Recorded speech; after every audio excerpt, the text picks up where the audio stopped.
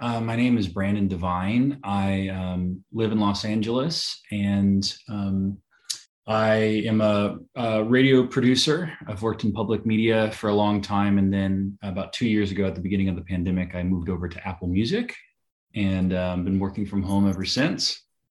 And yeah, my life is pretty much non-existent during the pandemic, so it's just work and chill at home for the most part. How and when did you find out you had COVID? Did you have any symptoms? I did. I found out I was vaccinated, but with the J&J shot, I got vaccinated at the end of March of last year, and I was very cautious throughout the early pandemic. And then in June of last year, end of June, so about 3 months after I got my shot, I went to a Dodger game, and it was one of the first games that they were back at full attendance, and wore my mask there. But of course, when you're sitting in the seats eating hot dogs and drinking beers, took my mask off. And I even remarked to my friend that I was with, I was like, I can't believe there's you know tens of thousands of people here. I think at the time the vaccination rate was like maybe half. And so I was like, wow. And especially at a baseball game, I was like, wow, all the people here, there's probably a lot of people who are unvaccinated. A couple days later, I thought that I had a cold. In fact, my doctor thought that I had a cold. Um, because I just, I did have a fever, but, it was runny nose, sore throat. My doctor thought I had a cold because that was going around at the same time. And we only had a virtual visit, so she just judged me off of my symptoms. And the only reason why I ended up getting tested was just to be sure I was quarantining anyway.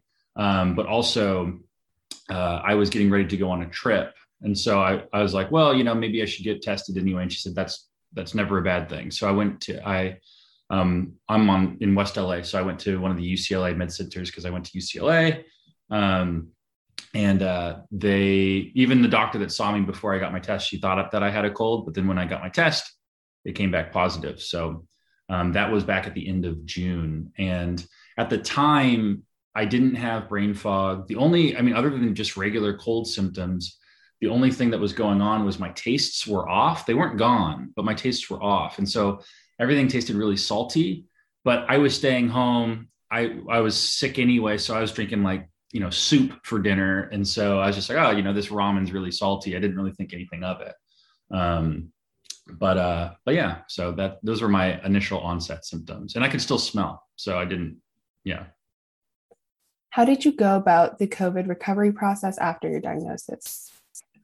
Well, there's not really much one can do. My symptoms, by the time that I tested positive, my symptoms were gone. With the exception, again, at the time, I didn't really know, but my tastes were off.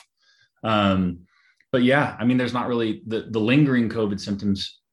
Like everybody, I've been, just searching the internet all the time, and everybody has different ideas. I've always taken a multivitamin, but I've, tried taking zinc and other things that people have recommended. But again, that was the end of June. So the most persistent long COVID, my taste comes and goes. It's never 100%. I'd say on a good day, it's maybe 60%. Things, even when I can taste, my tastes seem off. Like I said, things don't taste as salty anymore, thankfully, but some things I can taste better than others. And that's now going on 6 or 7 months. And then my brain fog started actually months later, and I tested again. I wasn't positive for COVID, but my brain fog started months later. And so all I've been trying to do is just, try to maintain a regular sleep, work, health schedule, which I'm not doing a very good job at. But I do run every other day. I do, try to eat well for the most part. I cut back on weed and booze just because with my brain fog, it's like it doesn't help. So I'm drinking less. But other than that, I'm just trying to let time run its course, and hopefully it does. I don't know. So, post-COVID brain fog, which would include the slowing of thinking and processing, is something you've had experience with. When did you start feeling the actual effects of this phenomenon? My brain fog started months later in October. And I've seen 3 doctors now, including a neurologist, and they all think it's a combination of COVID, long COVID, because I still have other long COVID symptoms like taste, and stress. and they kind of compound each other. So, the stress of being sick, the stress of not being able to taste things, work, of course. But that happened in October, and it was a particularly stressful weekend. I've never had a panic attack in my life, and I had what I found out later was a panic attack while driving. So I started to pass out while driving, and so I pulled over. I was in the middle of Central California, so I checked myself into an urgent care, and I was like, "Hey, I'm dizzy behind the wheel. I don't know what's going on." They checked my symptoms. And, I had high blood pressure at the time. I don't normally, but they couldn't figure out what was going on. And so I ended up going, by the time I was able to get back down to LA, ended up going to my doctor.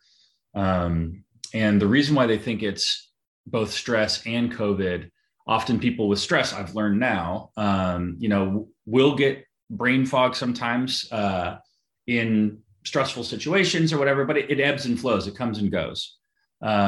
Then they also have other patients with brain fog from COVID, and usually it's a little bit more pronounced than mine. I mean, for me, it's consistent. I wake up in the morning foggy headed. I go to bed at night foggy headed. I work all day foggy headed, and so that's why they do think that it's a mixture of stress and long COVID, because usually with their stress people, it kind of comes and goes as things are stressful or not.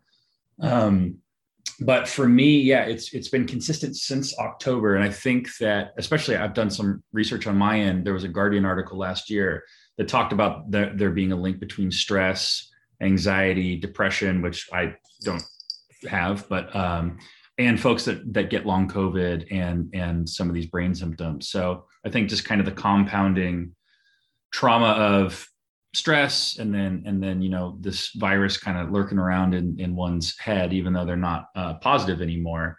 I think that's what kind of caused it. So I'm still dealing with it, and it's so bad that for me, I wake up, go to bed, it's always the same. It's I have it right now. It feels though like I've had a beer, but not in a good way.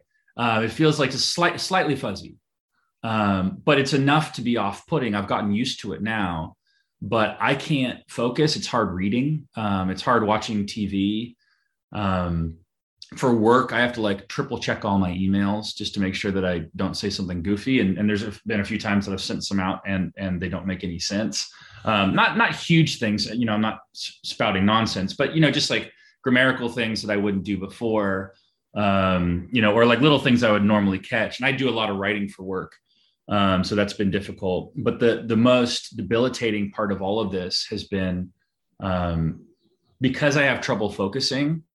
When I get behind the wheel, I'm not as alert, and I can drive around town at kind of like slow speeds. And so I've been, driving around town. But when I get on the freeway, and it's been consistent since October, and I try every couple of weeks, I get vertigo. So I have trouble focusing. I mean, it's a 7-lane freeway in Los Angeles.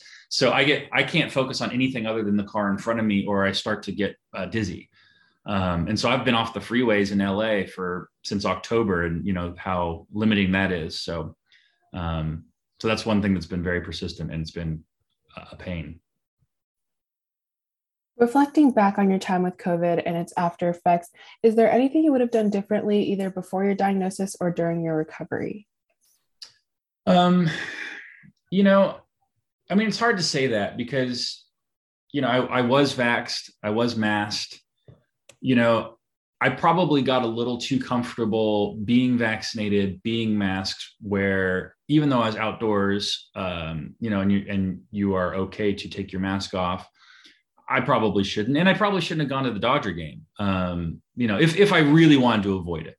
And so I do, that part is unfortunate. I also got the J&J shot, which, again, I'm sure much like yourself being at school, but like I do research before I do anything. And, I knew J&J wasn't the most effective.